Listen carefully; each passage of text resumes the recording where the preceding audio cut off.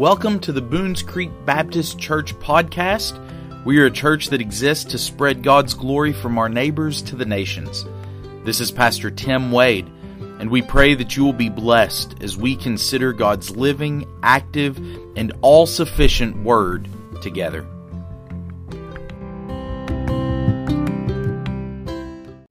This morning I'd invite you to turn with me to Matthew chapter 5. Matthew chapter 5 will be beginning in verse 27. As you're turning there, I wonder how many of you all have had the opportunity, the privilege to get to visit the Grand Canyon? Anybody had an opportunity to visit the Grand Canyon in person? When I was young, I went on a trip to the Grand Canyon. We were actually on a mission trip, and we stopped by that on one of our last days to go and see it, and it's astounding. There's no way to adequately describe or to capture, even in the most detailed picture, what the Grand Canyon looks like. As a matter of fact, I thought about putting a picture of the Grand Canyon on our screens this morning for you to see it, but the Grand Canyon is one of those things that, to show you a picture of it, actually diminishes it, because the picture is so inferior to actually seeing it in person that it gives you the wrong impression.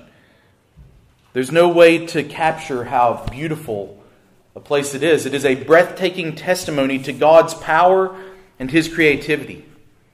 Yet the canyon, for all of its beauty, is also a very dangerous place. As a matter of fact, every year somewhere around 12 people die at the canyon, and most of those from falling into the canyon.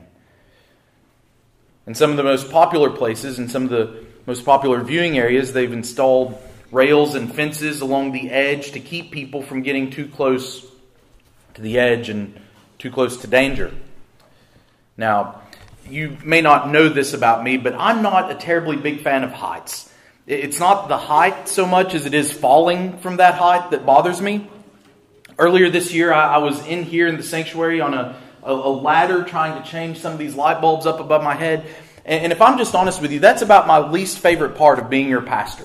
I did not like being up on that ladder. But back at the Grand Canyon, I knew, because of my dislike of the idea of me falling into the canyon, I knew what those rails meant. I knew those rails meant danger, stay back on this side of the rail. Sometimes the rails were further back from the edge.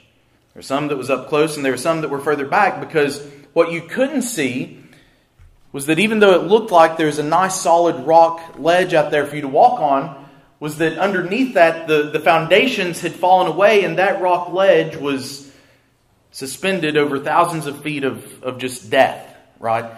And so they put the fences further back to keep you safe from danger.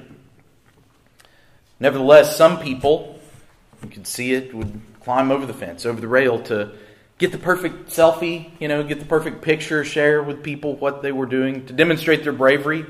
Now, I didn't want anything to do with that rail. I could see just fine into the canyon from back here. Thank you very much. All right. I'm happy, safe on this side of the rail. When it comes to God's breathtakingly good gifts, He gives them to us to be enjoyed, to be marveled at, to proclaim His power and creativity. This is true of the Grand Canyon, but it's also true of another one of God's breathtakingly good gifts, the gift of sex. And in both cases, in order to enjoy them properly, God has given His people boundaries, fences that we ought not to cross, because to cross them is to invite danger and even death. Today we will examine where Jesus places that fence here in the Sermon on the Mount when it comes to human sexuality. We see that Jesus defines the crossing. We'll see how Jesus defines the crossing of that fence when it comes to adultery and lust, and how we can then stay safe and prevent adultery.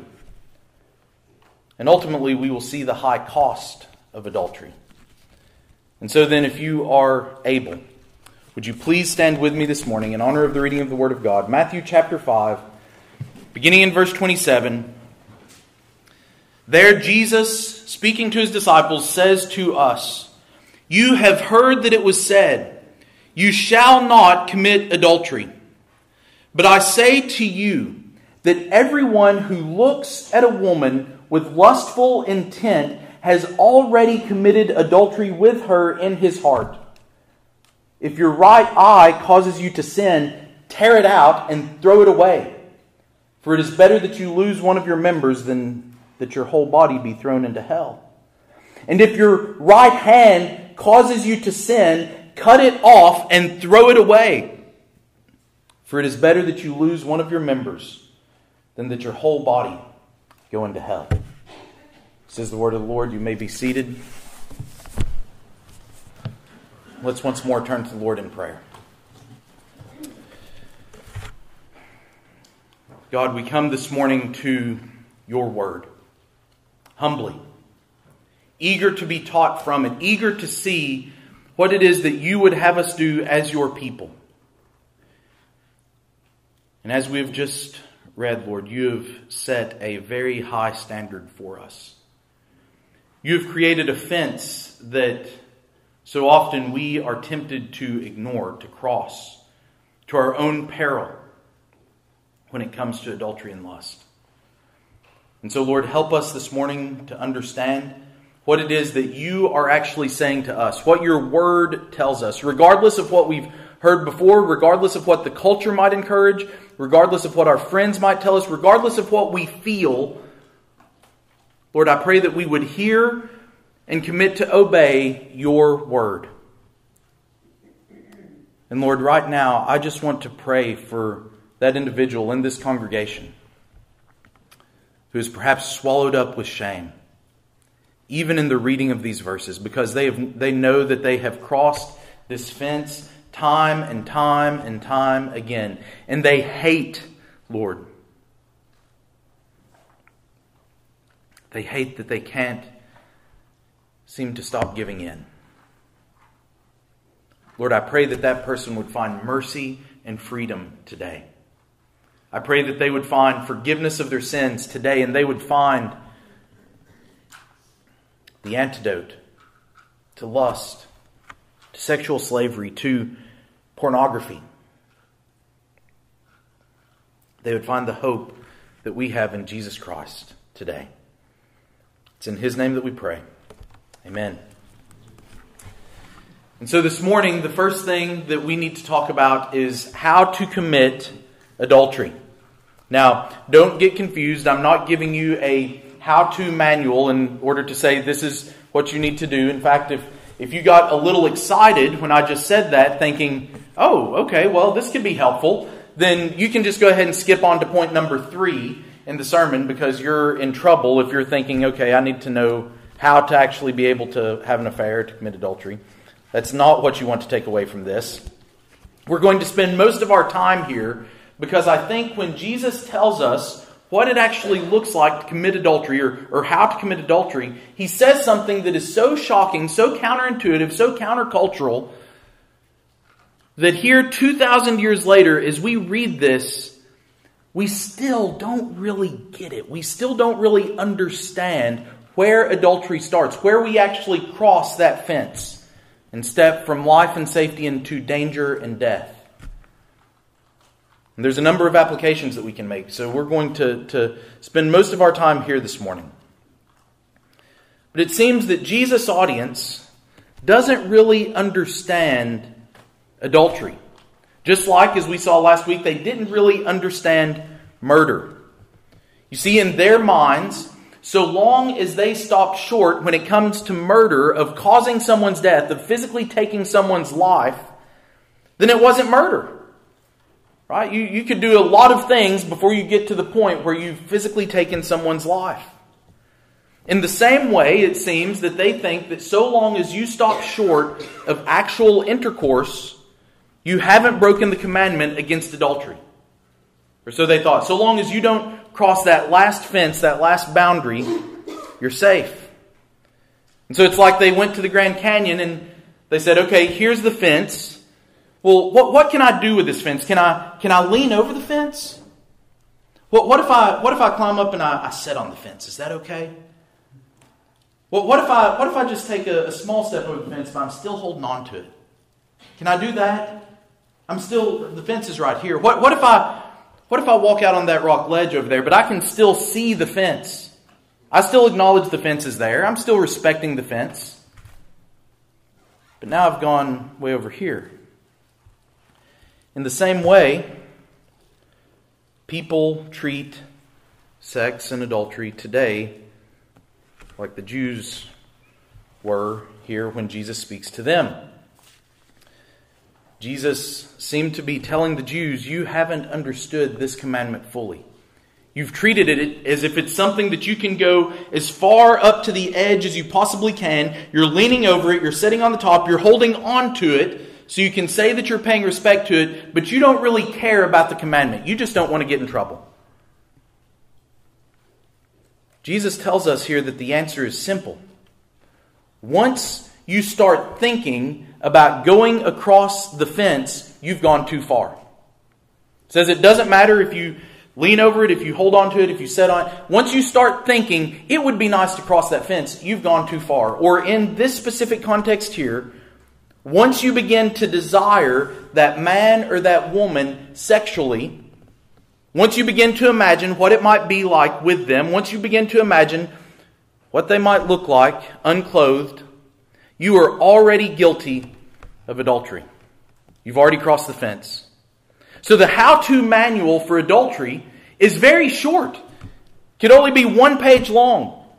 Once you begin to desire that which you are not supposed to desire, that is, someone that is not your spouse, then you're committing adultery. Now, young people, don't try to get around the fence by saying, well, this person that I'm with now, they might be my spouse one day. I want them to be my spouse one day. I think they might be my spouse one day. So that's good enough, right? Well, have you put a ring on it? To quote Beyonce. Right?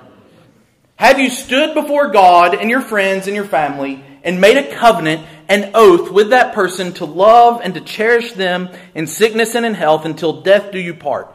If you have not, then you don't even have the right to think about being with that person. Now let me add another disclaimer here.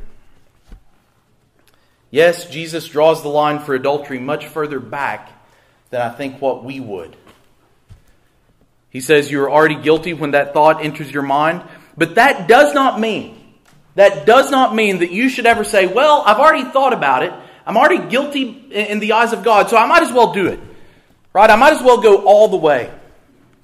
I can't be guilty of double jeopardy, right? It's in the U.S. Constitution. No, the Bible is clear that while you're already guilty, condemned before God, there are additional consequences that are associated with the physical act of adultery. The amount of harm that is done to both yourself and your soul and to the other person is multiplied in the physical act of adultery. So while there is no difference in terms of guilt before God between the thought and the act, there is a huge difference when it comes to harm and consequences. This is something that we need to understand. We're already guilty when we think about it, when we desire it, when we want it. But that doesn't give us permission to go on and put our hands on someone else. Now, there's still some aspects of this, though, that I think can be tricky because we encounter situations every day that's challenging in someone who wants to honor the Lord and who wants to walk uprightly when it comes to the way that they think and the way that they act can be troubled by certain things. So I want to help define these lines more clearly. It's likely that there will be occasions when you are out somewhere and you see someone that you consider attractive. Now, you are wired by God to be attracted to people, to find certain things attractive. That's part of God's good gift. And each of us will find certain traits in other people more or less attractive. That's one of the wonderful ways that God made us, so that even if the majority of people find you unattractive, there's likely somebody out there that finds something in you attractive. And that's good news. The fact that Lauren married me is proof enough that that's true, right? I'm still trying to figure out what it is exactly that she saw. So you may recognize a person as attractive, right? And that's perfectly natural. That's perfectly okay. The problem is when you go in your heart from that person is attractive to, I want to see more of that person. I covet that person. I want them to be mine. I want to experience certain things with them. You've gone from recognizing them as a wonderful creation made in the image of God to an object that you are now coveting and desiring to possess. You've crossed the line. And ultimately that's what lust is. It is coveting. It is making an object out of a person that is made in the image of God. You're taking one of His sons and daughters that He delights over, that He sings and dances over, and you're turning them into your own personal pet object. Can you imagine? That's what lust is. There may also be times when you see someone that you find to be attractive, and almost without thinking about it, your mind takes that leap.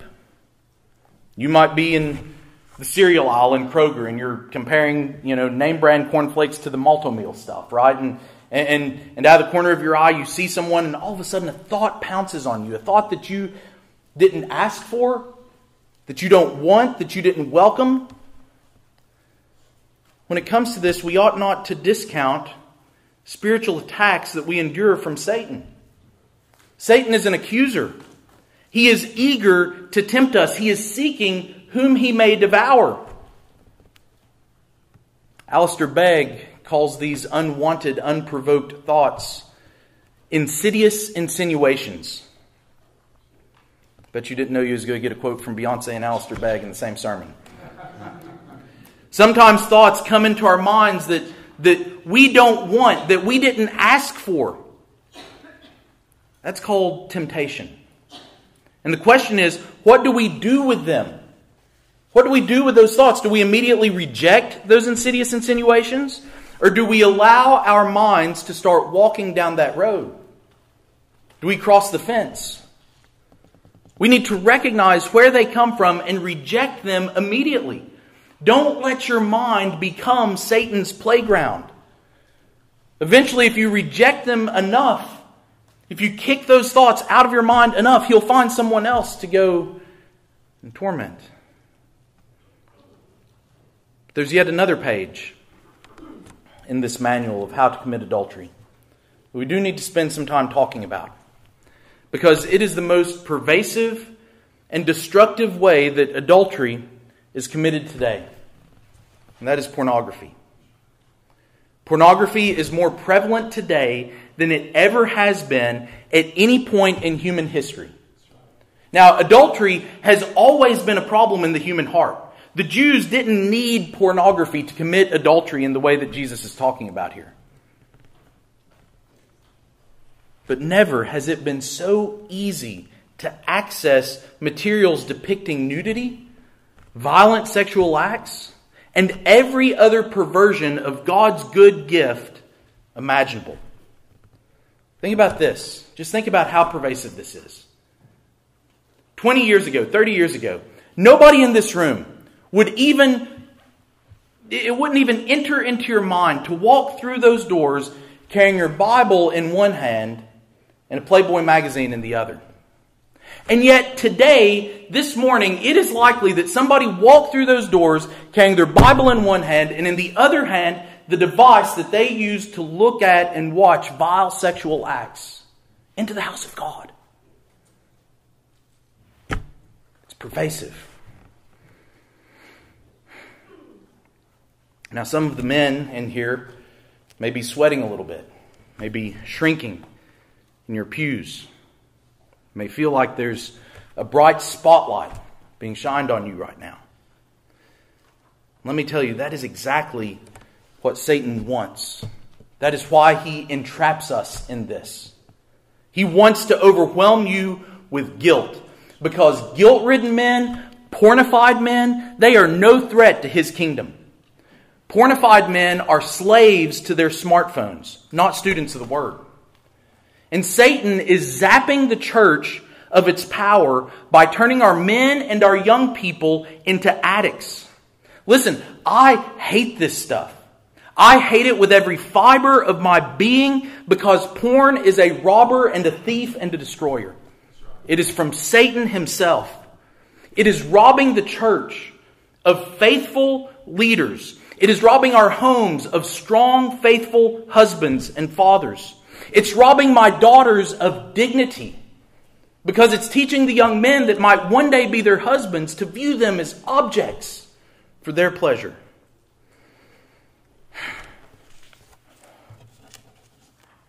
It's robbing young girls of their childhoods by forcing them into trafficking. Men, did you know that if you watched a pornographic video this week, this month, you probably watched a girl that had been abused, drugged, threatened? You participated in a sex crime. But it's not just the men. Surprisingly, new studies suggest that 29% of traffic on pornographic websites are for women, from women. 64% of Christian men and 15% of self-identified Christian women say they watch porn at least once a month. And that's the ones that are admitting it. And the problem is so pervasive, it's so dangerous because it's so easily accessible. Did you know that porn sites get more visitors each month than Netflix, Amazon, and Twitter combined? 1 in 5 searches on smartphones, on every smartphone, 1 in every 5 searches. If you took all the searches that everyone conducted on all the smartphones, 1 in 5 is for porn. Listen, this is a drug that is killing our children. Parents, grandparents, you need to know this information. You need to know how prevalent this is among children. 51% of male students and 32% of female students was given access to pornography before they reached their teen years. And new research from security technology companies suggests that children under the age of 10 years old now account for 22% of online porn consumption among those under the age of 18. And students are accepting of this. They've grown up in a culture where it's so prevalent, it's so always before their eyes that they don't even see anything wrong with it. 90% of teens and 96% of young adults are encouraging, accepting, or at least neutral on pornography. It's not just watching videos, but it's participating. Almost half of teenagers, 46%, say sending sexual or naked photos or videos is part of everyday life for teenagers nowadays. So really, if we want to know how to commit adultery, we know that this is a matter of the heart. That's where it begins. That's what Jesus is saying. But if the instruction manual for how to commit adultery said on page 1, desire someone who is not currently your spouse, page 2 of that super short manual would probably read, and also give that person a smartphone. Which brings us to our second point here. How do we prevent adultery? Now, this is where Jesus makes a radical statement. He says that whatever causes us to sin, we need to get rid of it. So if it's our right eye, if it's by looking that we are drawn into sin, you need to pluck that thing out and throw it away. If it's your right hand, if it's by touching that you are drawn into sin, cut it off and throw it away. Jesus' plan for prevention is radical. Now, some have tried to soften these statements by saying that Jesus doesn't really mean what he says, that he's just speaking figuratively. But his statements are clear. What is so precious to you that if you knew it was going to cost you that thing, you would continue to go on and pursue your lust? What is so precious to you that you would not give it up to avoid going to hell? Whatever causes you to sin, Jesus says, get rid of it. Get rid of it, because your sin will condemn you. Your sin will send you to hell. And so we have to get serious about fighting sin and fighting adultery. The right hand and the right eye were considered the most precious parts of the body to the Jews, which is why Jesus uses them in this example. He's saying here, take no prisoners. Do not stop short of sacrificing whatever you have to in order to prevent sin from growing in your lives. In short, we need to find something here that is more precious to us than our lust. The reason Jesus talks about our right hand and our right eyes is because it should be in the mind of a sane person. If he says that this is going to cost your right hand and your right eye, the sane person would say, okay, I won't do that. No, thank you. But we don't act like sane people. We continue to pursue this. We would say if we knew that was the cost, I'm not going to cross that fence. I'm not going to lean on the fence. I'm not going to sit on the fence. I'm not going to get anywhere near that fence because I don't want to pay that price. If a man came to me and said, Pastor, I can't stop looking at pornography. If I had the ability to offer that man $1 million if he could make it for a month without looking at pornography, do you think he could make it? I bet he could. Right now, I don't have $1 million to offer. I wish that I did. I wish I could give every man $1 million to stop.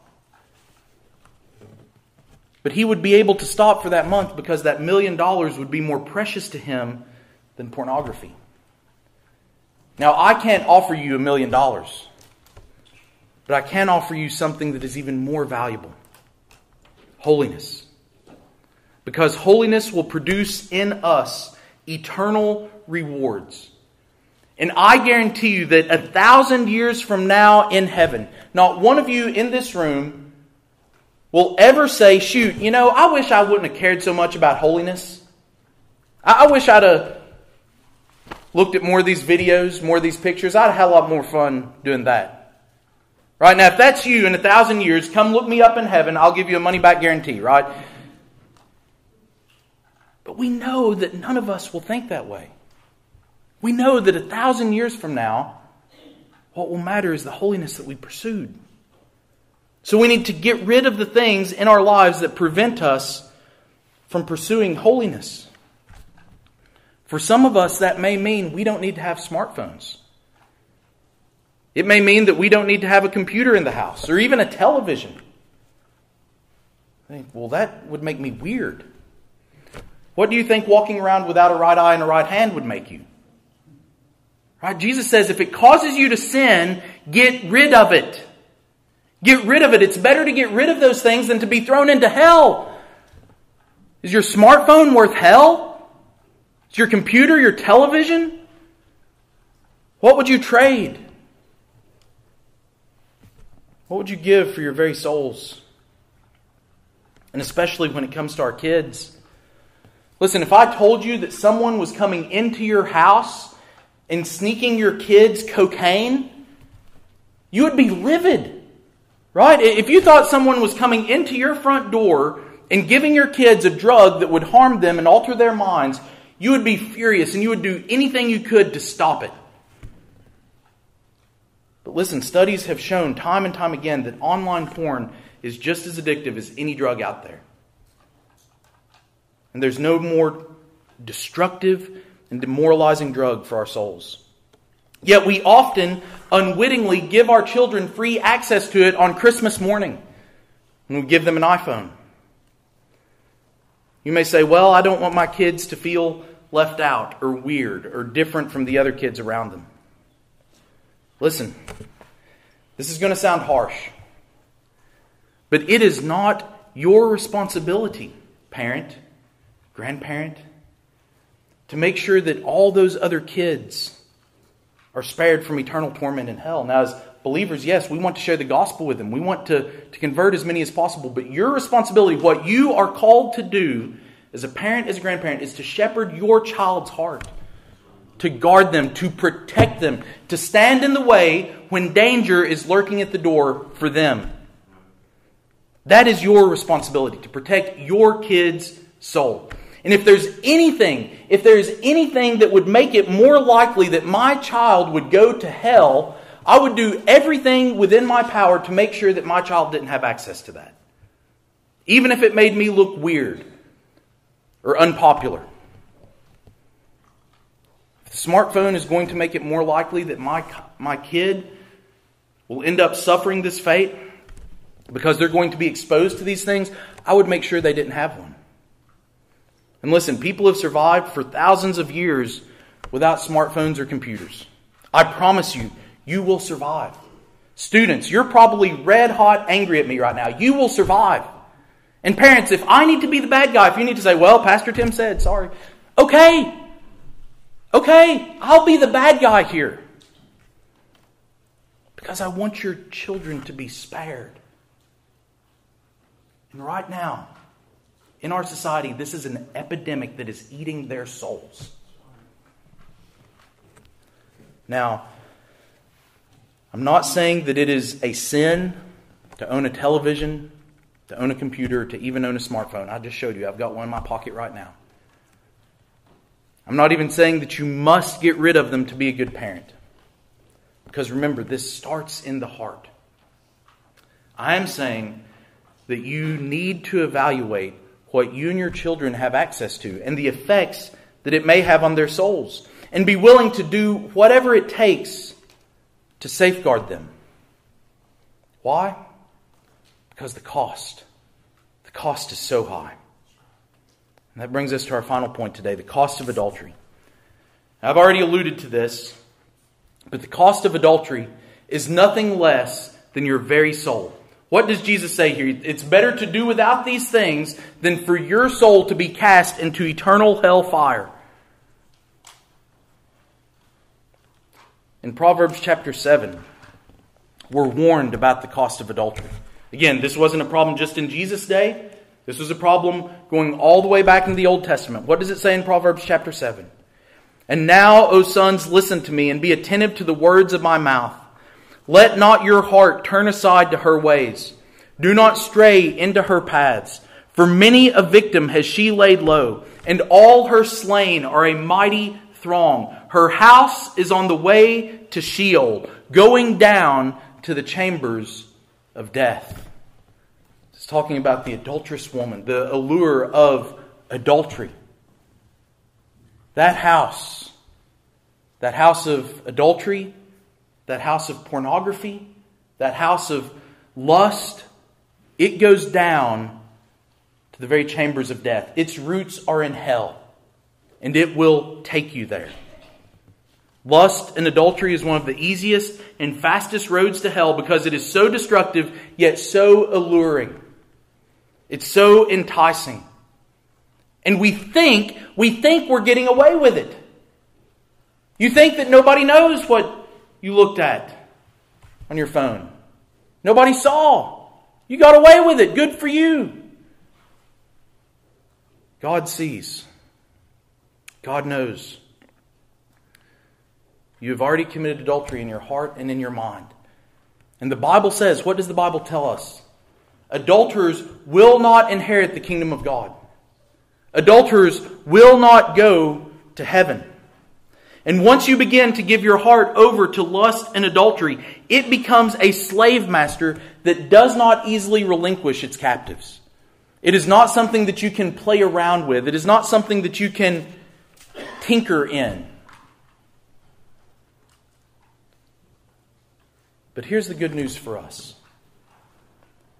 Maybe you're sitting there and you're looking at your watch, you're looking at the clock, you can't wait for this to be over. And you're not coming back next week because the spotlight has been white hot on you today. You're probably hating this. You probably hate what you do that nobody else knows about. You hate the guilt, the shame, the strain that it's producing on your marriage. Let me help you this morning. You don't have to live in perpetual guilt and shame, fear of being discovered. Your soul does not have to be condemned to hell. No matter how many times this has occurred, no matter how many times you've committed adultery in your mind and your heart, because the price for lust and adultery, even though it is high, has already been paid. I was in seminary when Herschel York preached on this passage in chapel. And he talked about how Jesus makes these demands on us to pluck out our eyes and cut off our hands. But then he says this. Jesus tells us to blind ourselves and disable ourselves if need be in order to fight against sin. But what does Jesus do?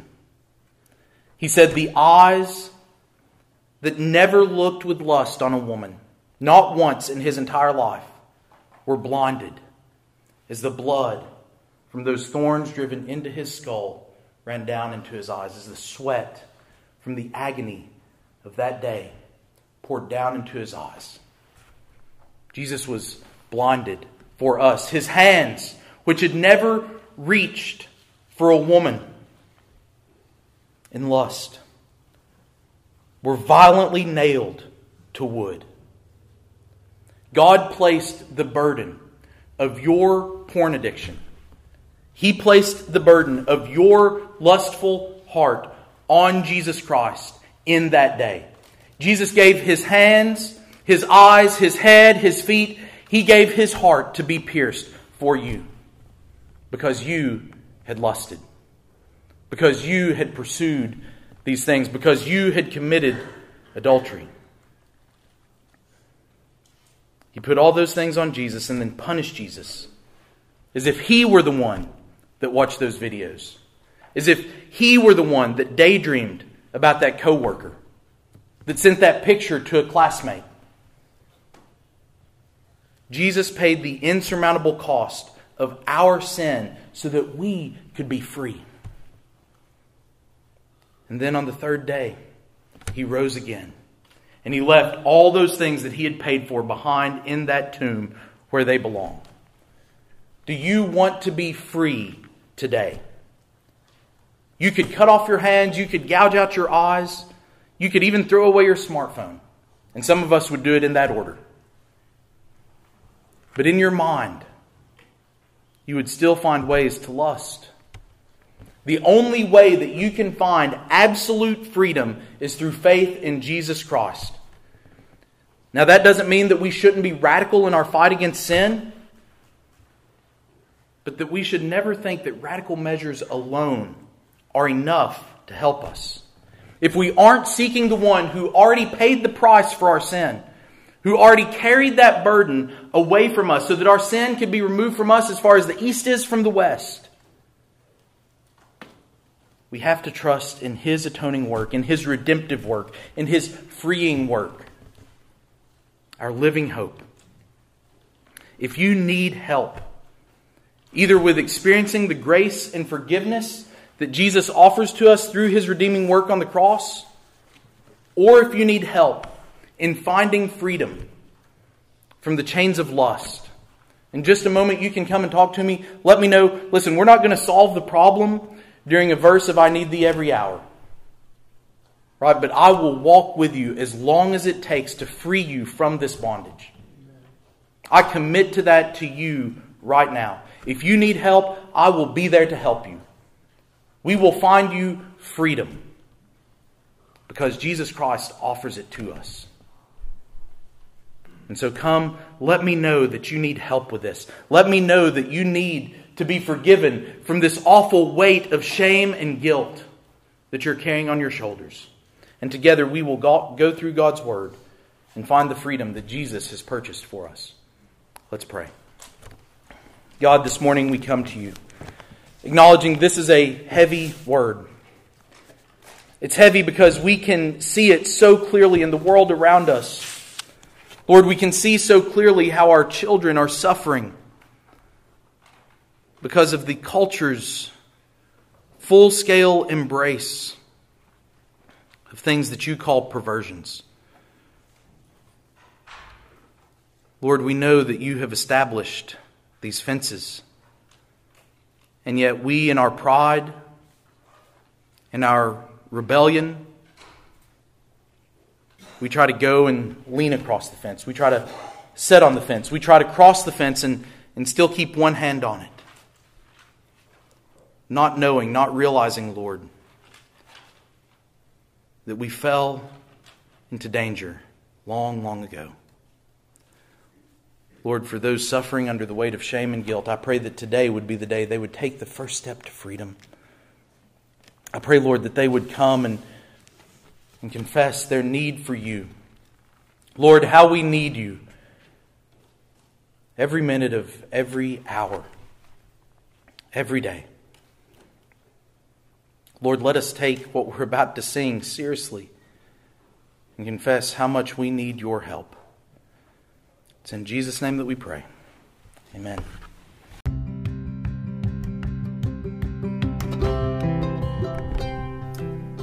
Thank you for listening.